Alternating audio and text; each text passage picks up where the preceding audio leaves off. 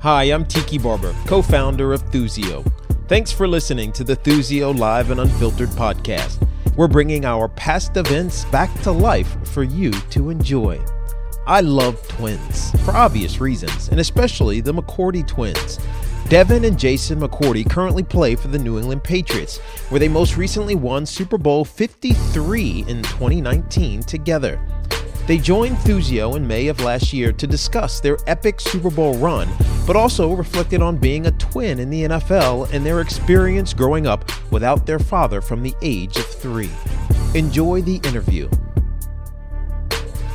Everybody, we're going to have a great time tonight. And the great thing about working with Jason and Devin is you just have to pull the ripcord and let them go. So I'm going to largely do that. But my first question to you guys is, football-wise, just try and encapsulate for me in one sentence what it was like to win a Super Bowl together after 30 years on the planet? 31 years? What are we talking about? Don't age us. 29. He should probably answer that because he did a lot of losing, so it was a blend of together and just winning. All right, outhouse to penthouse. How did that go? Well, one, losing builds character. Everybody can't be drafted into a dynasty, but I had to get mine through the mud. But my one word would be roller coaster. Reasoning, the season is like that. Even for myself personally, I got here last year, come in, get ready to get a chance to play with my brother. We're going throughout the preseason. I get hurt in the spring. I'm playing in the 4th preseason game. Everybody's saying, is he going to make the team? Is he not going to make the team? I have a meeting with Bill. I got to take a pay cut to make the team. I'm on the team. I only played 6 plays in the first game of the season. And it's just like, damn, this ain't really what I signed up for. And then on a team-wide standpoint, we lose 2 games early. Season not looking the way we wanted. Then we go on a win streak, lose 2 games late in the season, and everything being written about the team is the Patriots dynasty's over. This team's not the team to win it. And then to go into the playoffs and be able to take off like that, win those games, and have that confetti falling in Atlanta was a beautiful feeling. To dominate, to just dominate in the playoffs. To see the way you guys went from on December 15th and 22nd, I think those were the dates of the Miami and Pittsburgh games, to what you guys did to really 3 of the 4 best teams in football outside of you. Because Kansas City, the Chargers, and the Rams were certainly 3 of the 4 best teams. You could throw, the Saints in there if you want to. But it was unbelievable to turn the page the way that you guys did. Did you pick us? That was my next question, too. Nope. Who did you pick? Not coming in this year. I just wasn't you. I'll tell you, the Chargers. Insider. He picked the Chargers. Then he picked Kansas City. I did then not. He picked the Rams. No. Once the playoffs came around, I was all set. Okay. But for you, I mean, you have heard how many times since you came to this team in 2010, how many times have you seen the obituary written? A lot. But it's fun. I always think back to 14 because that was the first time, I personally climbed the hump. I know, obviously, previous championships all get linked to us as players, but we had nothing to do with, the Rodney Harrisons, the Vrabels, the Willie McGinnises. I guess Tom, is through all of that. Sure. But once we got over that hump, but then you always remember when we went to Kansas City in 14, and I think they beat us 44-14, and people were like, bench Tom, play Jimmy, this team's over, they just need to build for the future. And for a lot of us, we had been to AFC Championship games. A couple of us had lost a Super Bowl in 2011. So we were kind of like, damn, I thought we came here to win. This whole thing's over. That quick. And then getting there and winning that Super Bowl in Arizona against the Seahawks, it made me realize no matter what time in my career, we always had a chance. It didn't mean we were going to win the Super Bowl every year, but every year I felt like we would have a chance to be in that last game. Tell me something. I'm guessing that a lot of you folks are from this area, and if you're not from this area, you've probably by osmosis at least become Patriots fans to a degree. They've now won 6. Which run was more impressive or exciting? The 1.0 version of this dynasty from 2001 through 2009? Put your hands up if you think that was. The next one. Or the next one. Or the 2010 through 2019? Because I think it's amazing. It's an embarrassment of riches because you look at the 14 Super Bowl, the 2016 Super Bowl, and the season that you guys had this year. It's unbelievable to think that the previous decade could even be topped. Yeah, I think it's very. I only care about the 2018 Patriots. I could care less. Do you remember what happened in 04? I could care less about those other championships. I wasn't even rooting for them. It is very unique, I think, because I know if I was from this area, I would probably love the first one just because you hear years of like the Patriots losing, you don't win, and then you get this great run. And I think, but after that, it's like, yeah, that's what we're supposed to do. Like, what's wrong with these guys not winning Super Bowls?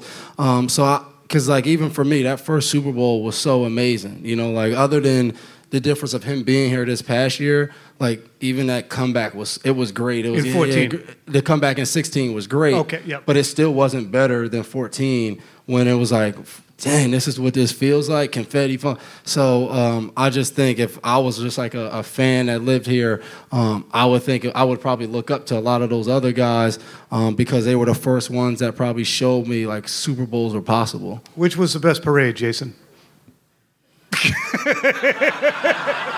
Growing up in Nyack, they used to do a parade every year in Nyack, like a festival, like cool arts and stuff. So that was always a lot of fun. The parade this year just involved a lot more alcohol bottles being thrown at you. So just a tad bit different. Was this the best parade? Because we had 60 whatever degrees. It was sunny. It was Awesome. I mean, I did see video from the parade where it was like sleeting. You look like you had a blast. Oh, I always have a blast. But it was a J-Mac effect. You know, all year was win a championship for J-Mac. I mean, the guy went 0-16 last year. Me and Danny Shelton both went 0. I wasn't the only Cleveland Brown on the roster. No one ever talks about Danny Shelton. Give Danny some credit. I want to ask you because there was talk, and Jason pointed this out rightly, that everybody's getting plenty of headlines, but suddenly on Monday night when we were at the Super Bowl, Dev's like, I don't know if I'm going to play next year or not. I'm not sure. Going through a lot. I'm not. I would have told you to take this off the sheet. But you contemplated retirement, and I know that look, he's old. We're at a point, professionally where you guys have done a lot. But when you decided to come back, one of the things that Devin mentioned was, look, I have a platform here, and there are things that I can do with my platform as a professional football player, as an All-Pro, as a Pro Bowl player on a high-profile team. Why was that an important aspect of your return to football and the things that you can do going forward from this point? I just think, I think one of the biggest things that happened in my life was just becoming a father. And then you start to see some of the things that you want to do. Like, honestly, I don't think my kids will care much about the Super Bowl rings. Like, I just really don't think 20 years from now they'll be like, oh, man, I love these things. They'll be like, yeah, Daddy won those, I guess. Right. But they won't even think you were good. Yeah. I heard Uncle Jay was better. Yeah. But I think about the things we do outside of football, the things that hopefully that we can continue, that they can get involved and they can be a part of, the Tackle Sickle Cell. I guess that was about a month ago here at the State House testifying to advocate for an educational bill to try to get kids in poor income households and poor communities just better funding and resources. Like we heard stories about kids that go to school, they have a science teacher that comes in once a week. Like things like that, I just think about when we get involved and we do things like that. I think those are the things our kids will truly be proud of because as they grow, they'll understand like there was a certain level of athletic ability that God gave us that we just got. Like we didn't do much for that, we just got, and that allowed us to play football. Obviously, there's hard work in there. There's things that you have to do to maintain that. But some of the things we decide to do in our free time, I think are the things that they'll probably be most proud of. Jay can't give answers like that. No, that was a good one. But I mean, there's a period in our lives where you mentally are in a take position, but you guys have very quickly pivoted in your 20s to a give position, and I think that's incredibly mature. I think that there are people in their 40s, 50s, 60s who never get to that give position. We're not that good. We still got some. No, you got some left over. I know. Jeez, look at the suits. But how do you pivot? I mean, what prompted you? I mean, you grew up. These guys grew up in Nyack, New York. Their dad, Calvin McCourty, passed away when these guys were 3. He was an Army veteran. He went to work one day, and please correct me if I'm wrong. I'm basing this off of conversations we've had, and also Ian O'Connor's excellent story in ESPN.com that he wrote about your mom, Phyllis Harrell. Their dad went to work and had an asthma attack and passed away, and Phyllis never got to the hospital to say goodbye to him. And him passing left their mom, Phyllis, with an older brother, Larry, and 2 3-year-old twins to take care of in Nyack, New York. And her stance and her commentary in Ian O'Connor's article was, we mourned and then we moved on. Can you tell us a little bit about how that shaped and formed what your mother did, and maybe how even your dad still forms some of the sensibilities you have? Yeah, for sure. My mom, the most amazing person both of us have ever met.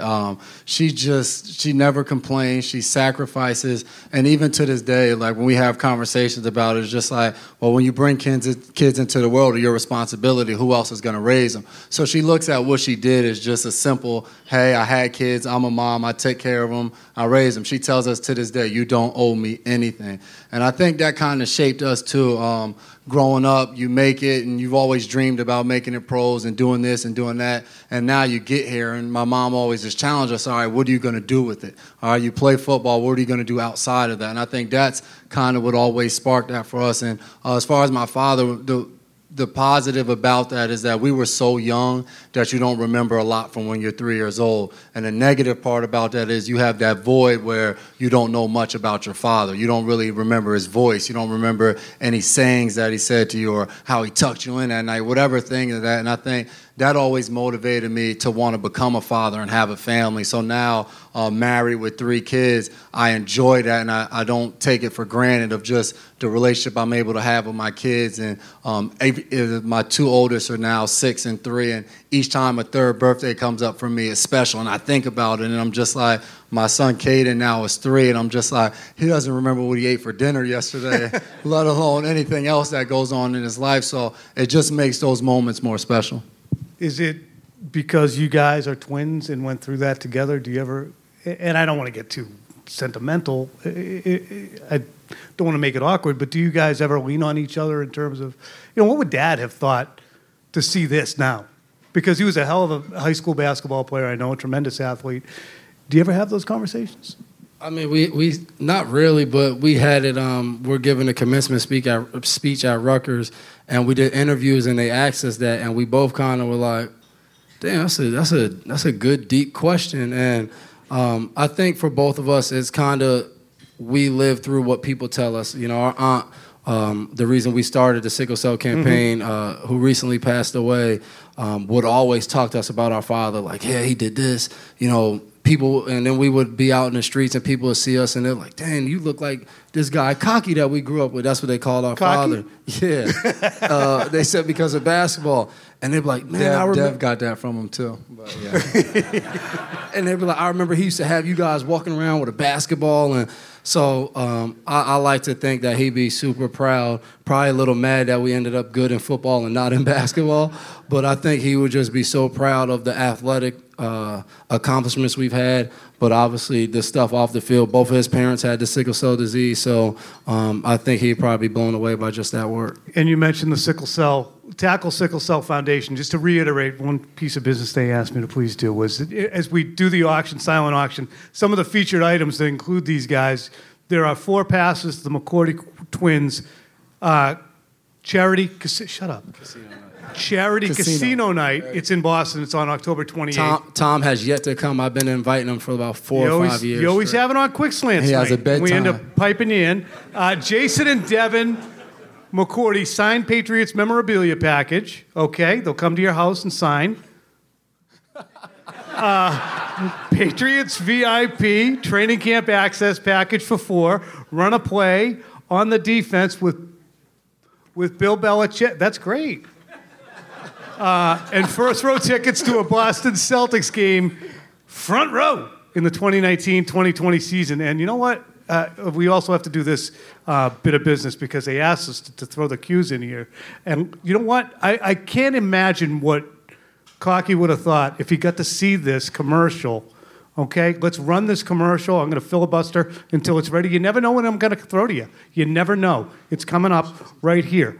They're going to throw this commercial up here in a second. But I want to talk to you guys. Football can be really tough on your skin. To avoid unnecessary roughness, we use Palmer's Cocoa Butter Formula Body and Face Lotion for Men. It offers hard-hitting protection that locks in moisture and shuts down dryness. Palmer's absorbs quickly, so interceptions don't slip through our hands. And it provides the ultimate defense against rough, dry skin, leaving it smooth with a fresh scent. New Palmer's Cocoa Butter Formula Body and Face Lotion for Men. Perfect formula. Extraordinary results. Oh, Lord. That was back in 2011. Yeah, Those were young McCourty twins. And you guys have turned this into an empire. We've grown a lot since then. Tell me this. How do you balance the life between being professional football players, which is your main account, and then also being a brand and being a communal brand or being a corporation between yourselves? Keep wives that'll humble you at any moment. I think beyond that is just finding enjoyment in everything you do. I was just talking to some of the guys around here earlier, and they're just like, how tired of this are you, coming out smiling? I'm just like, but you find joy in it. You get to meet people that you normally wouldn't meet. You get a chance to see what another side of reality is. I mean, we've gotten it's been a blessing to grow up and you play a sport and you get to continue to play a sport. At this season, we'll both be 32. We get to play a game for a living. So I think you come around different people that had to go through college and maybe had different aspirations, different dreams, but now have settled into a career, made a different path, and you get to talk about things other than football and learn things about other people that you normally wouldn't, and you don't have to just listen to Bill standing up there cursing you out or whatever it is. How much has Bill changed even since 2010 in allowing you guys the latitude to, be yourselves and put yourselves out there a little bit? I don't know how much he's actually changed. It's really a case-by-case thing. I did that in 2011 during the season. Like, what did he say? He didn't know. Like, I didn't... Tuesday's your off day. Yeah, I mean, like when I first got here, we had tests in the off season. I think it was like every Thursday. I always had one of the highest grades, so they didn't bother me. I did well. Gronk always does stuff. What did you have tests on? Oh, everything. Like spelling bees, formations, what motions were, what the drawings for the coverages. If he motions, we had all of that. See, that's why somebody goes 0-16 and somebody.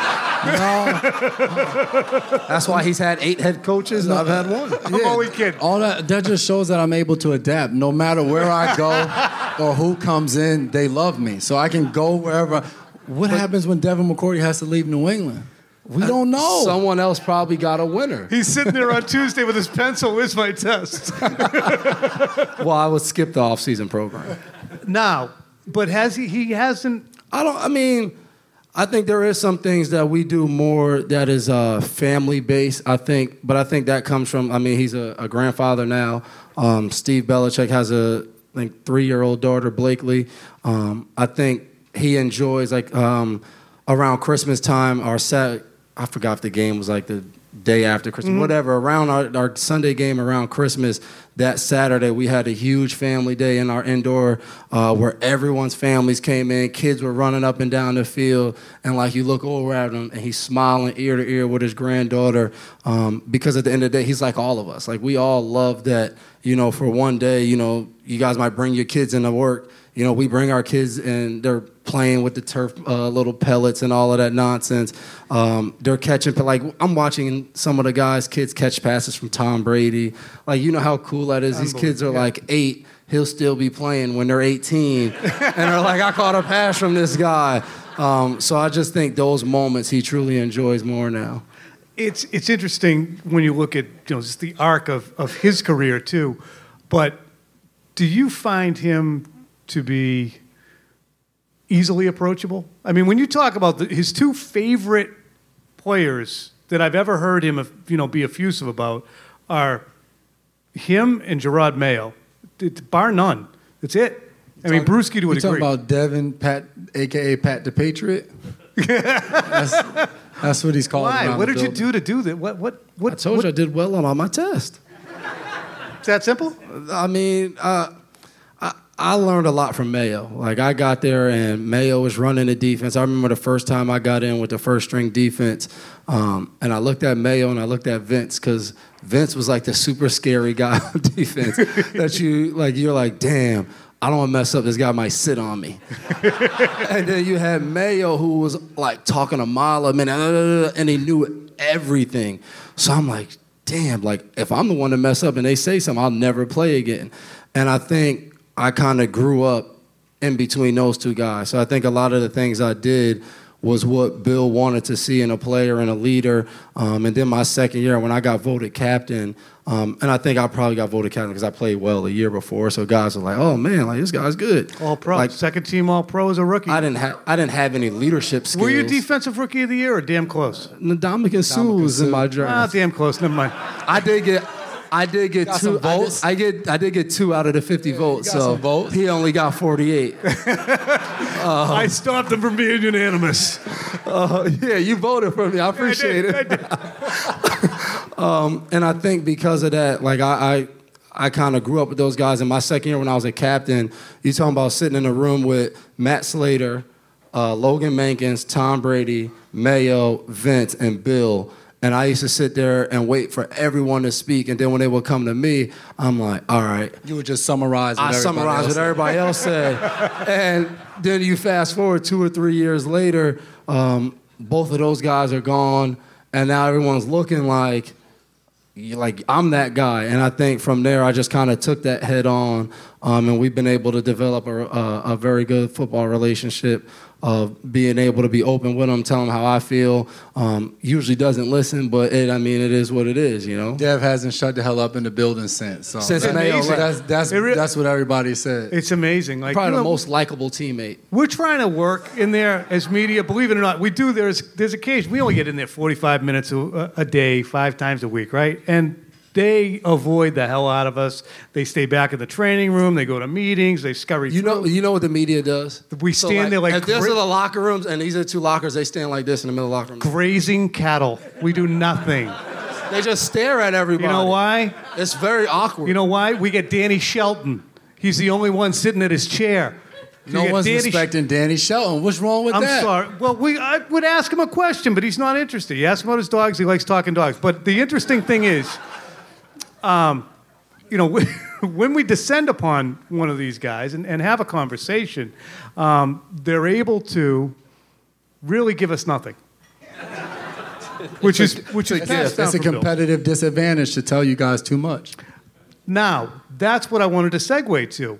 What was it like being in places where you could say, do, think, act to a large extent? I always envied the way the Patriots did stuff as far as media. I never could understand why a head coach would stand up and be like, yeah, I was talking to so-and-so, he needs to do this better and that better. Because then when you're so-and-so and the media comes talk to you, is it okay for you to say, yeah, well, when coach called that play on 3rd down last week, that play sucked, and we told him the play was going to suck. You can't. So I think the way that everything is handled here, I've always believed in that and took that kind of train of thought on the teams I was on. We both played for Greg Schiano at Rutgers. So, I mean, Greg is a little bit of a maniac. Him and Bill are good friends. So that kind of training we both came up under. So I went to Tennessee. Jeff Fisher was a player's coach. 100%. Very laid back, do what you want kind of coach. So I was telling Dev how great the NFL was. Like when you get here, it's relaxed. You don't got to worry about this, that, and the third. And then he gets drafted by New England. And he's taking tests every week. But at the end of the day, he has 3 Super Bowl rings. So I guess it paid off. But what was it like to watch the success that he was having while you were making money? There's no state tax in Tennessee. And Jason quickly rose to be one of the better cornerbacks in the NFL. And certainly the Patriots and Devin spent a lot of time talking to Bill Belichick trying to recruit. I was trying. But it wasn't working because he was too good in Tennessee. But what was it like to be in this small snapshot of time where look, I can't do this until I'm 50. It was tough because I kept trying to tell people that I'm better than Dev. I just need to get that platform. But you know what? Early on in my career, I was just genuinely I didn't care about his team success because at that point I first got in. He was a first-round draft pick. I was a sixth-round draft pick. I was trying to make the team early on. Then I was trying to become a starter. Then once I became a starter, I was just like, all right, how do I get paid in this league? Like, how am I going to be able to make it to a second contract? Because as great as a Super Bowl ring is, which is the ultimate team goal, at the end of the day, if you play 10 years, you walk away with 10 rings, but you didn't really make any money, unless you're willing to sell those rings for a quarter of what they're really worth, it doesn't really mean much. You got to be able to support your family, and especially when you come from somewhere where you don't come from money, there's so many people that you want to help. Yep. And I think as I got probably into my 5th, 6th, 7th year around that time, I was just like, damn, I've been to 4 Super Bowls already, and I keep having to watch them. And I think at that point, you're just like, man, like I want to experience that. I want to see what it's like. And I remember his Super Bowl where they played in Houston. That time, I said to my wife, I'm like, I'm about to give the Super Bowl a break. Like, I don't think I'm going out this year. Like, Dev can handle it on his own. And then, like, the week of, I was just like, nah, I got to get down there. I got to make sure he knows that I'm there to support him. And we have a crazy family. So when I go out to the Super Bowl the week with him, I'm able to control the family and keep everything under wraps. This was the hardest Super Bowl. Yeah, no one because was he there. was in it. Usually, I'm like, Jay, can you handle this? Can you do that? And he's like, yeah, I got you. But like, we didn't have anyone to do that with. So I wasn't doing anything. Yeah, but you want some type of payment. Yeah, I didn't even require a ticket. So I mean, I was the ultimate help because I wasn't going to the game. Yeah. When you finally did get to a Super Bowl, though, this is the segue to the clip.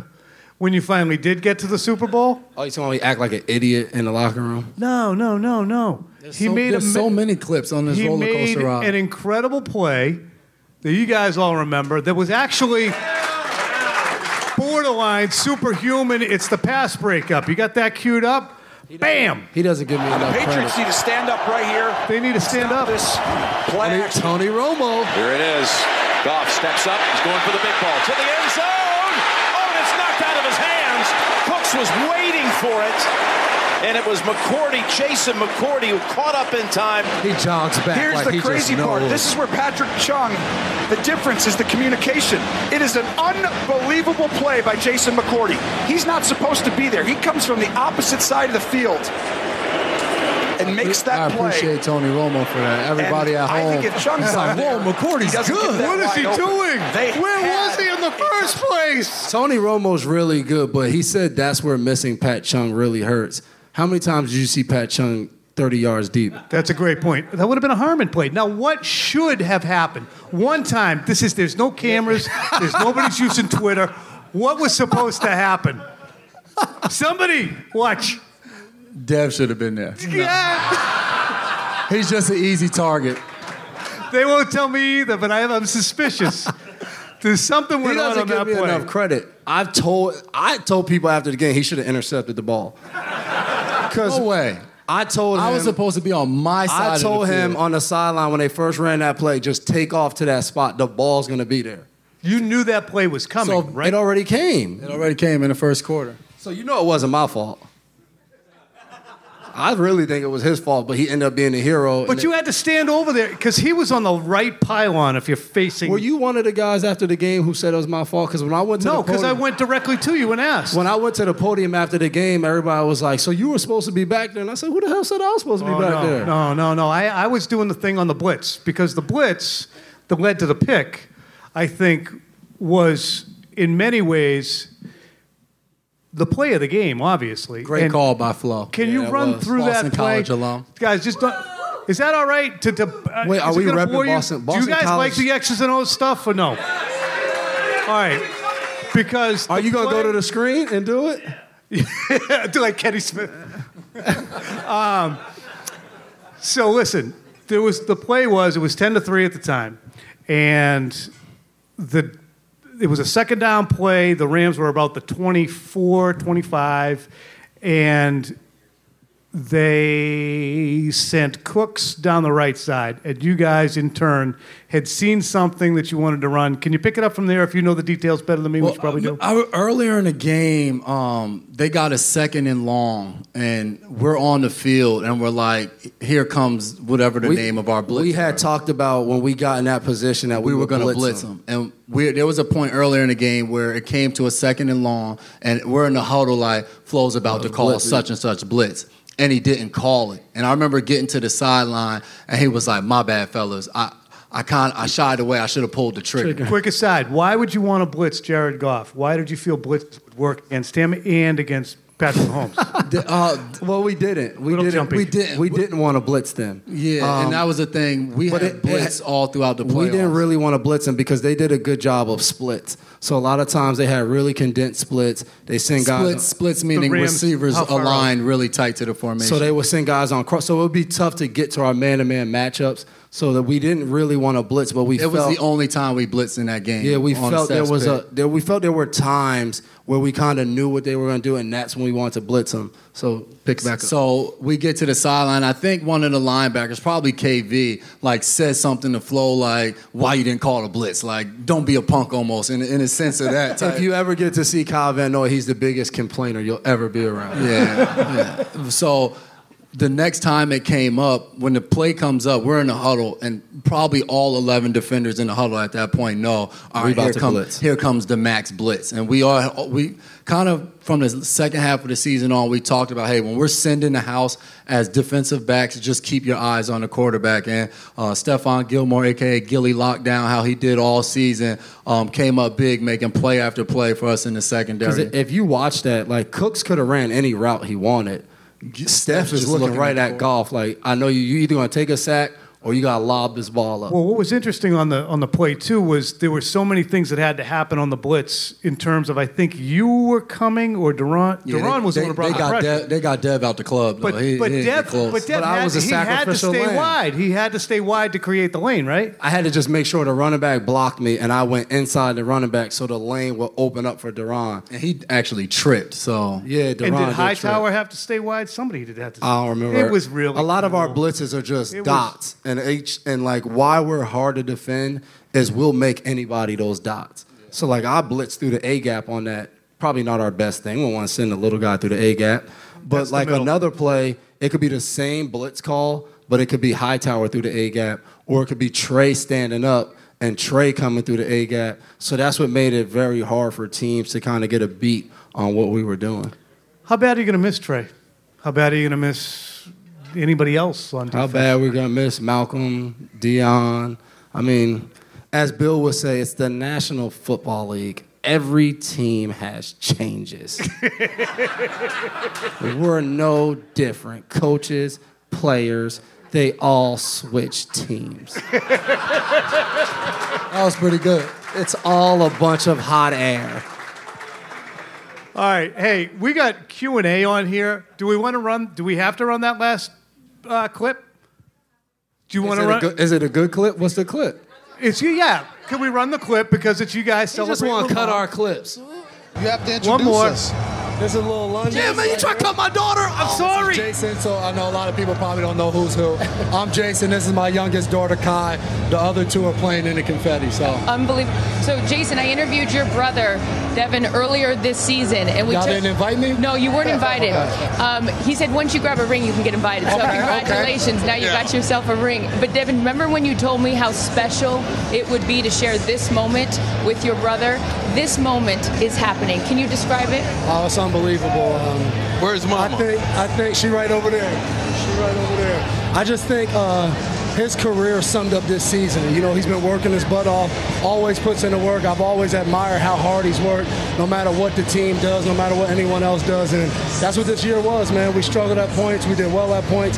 And I thought this game, 13-3, a way that we're not supposed to be able to win, we come out and win the biggest game of the year that way. You guys dominate.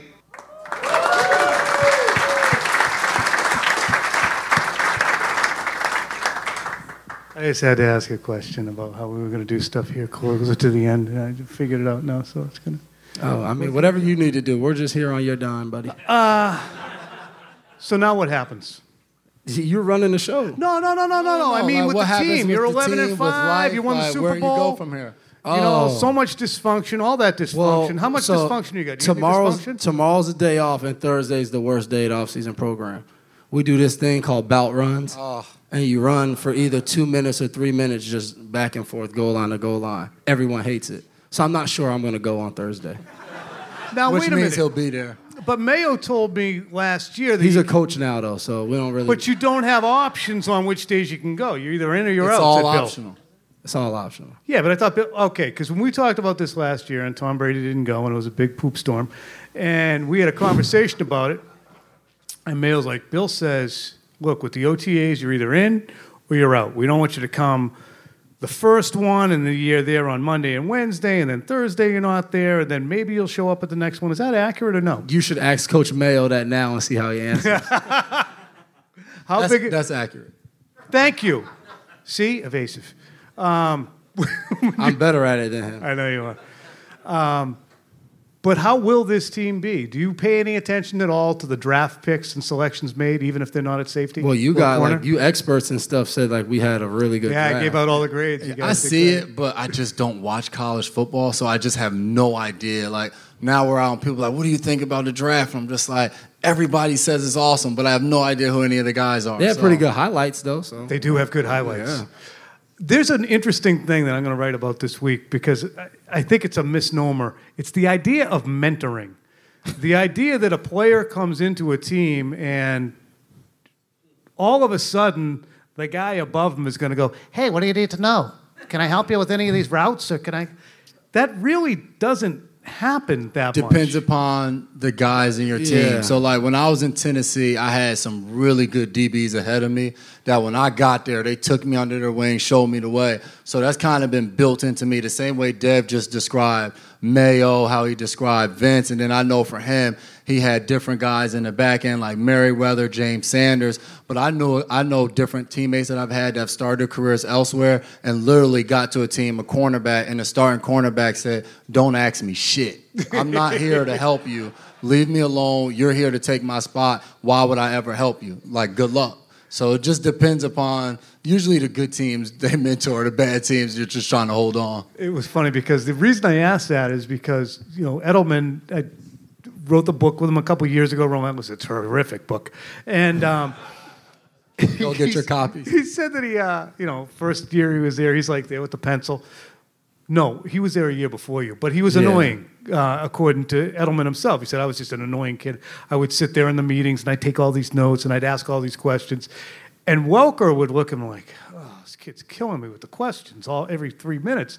And Edelman relates that once they were in a line to do a drill, and Edelman goes, so what are we supposed to do here? And Welker goes, listen to the fucking coach. Well, that is real. I've got on rookies for asking too many questions too. But sometimes you get some guys that are just nervous. And if you've ever been around Jules, I know the superstar Jules now is a little different than the old Jules. But we had another guy who's one of my closest friends, Tavon Wilson, who used to the coach would say something and he would ask the question that the coach just said, and I'd be like, bro, stop. I'm like, he just said we need to get 2x17 off the hash. He was like, hey, coach, so we 15 yards deep or 17 yards deep? I'm like, he just said. So, but that doesn't mean, because I know, I've heard Jules say how much Randy Moss taught him when he got here, just the small nuances of playing receiver that he just didn't have from playing quarterback. And when you're young, if you just shut up and watch the older guys and just listen, you'll learn a ton. You don't always have to ask a question, but if you come in here and a guy like Devin McCourty, if you just watch the way he works, watch the way he conducts himself, pay attention to what he does to keep his body right, and just follow along, you'll be all right. We got the Q&A coming up in 2 seconds, but I do want to ask you this just about the team and going forward and the culture of the team and the personality of the team.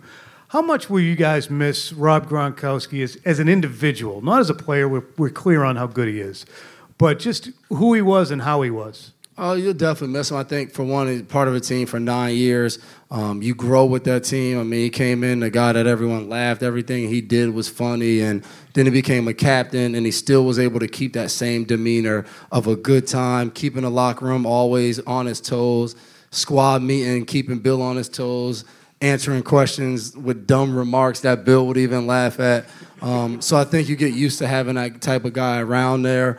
And it's going to be a different type of a team without him that you have to adapt.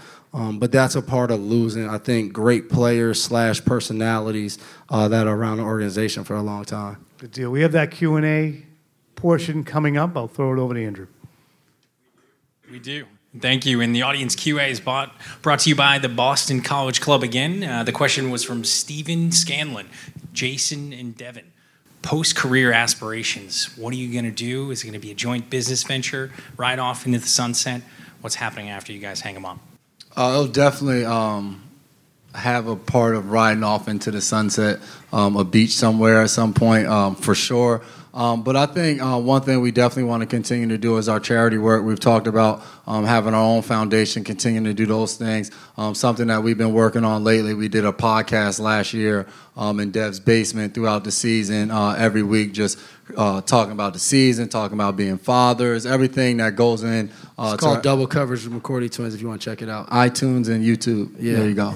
And all your podcasting apps. Yeah, and part of that is just us looking for the future, possibly being analysts, possibly being radio people. And I think beyond that, we both talked about possibly coaching at a high school level. And the reality is you've been doing the same thing for so long that when we retire, we've both been fortunate enough to have made enough money to say, hey, let's sit back for a little while, let's try some things, and let's figure it out exactly where our passion is and what exactly we want to do. I'm coming from Curran's job.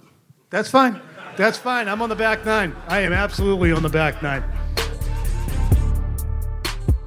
Thanks for listening to the Thuzio Live and Unfiltered podcast with our guests, Jason and Devin McCourty. Be sure to subscribe wherever you listen to podcasts. If you'd like more information on how you can attend our live events or book our new virtual ones, visit www.thuzio.com. That's THUZIO.com. And be sure to follow us on social media @Thuzio.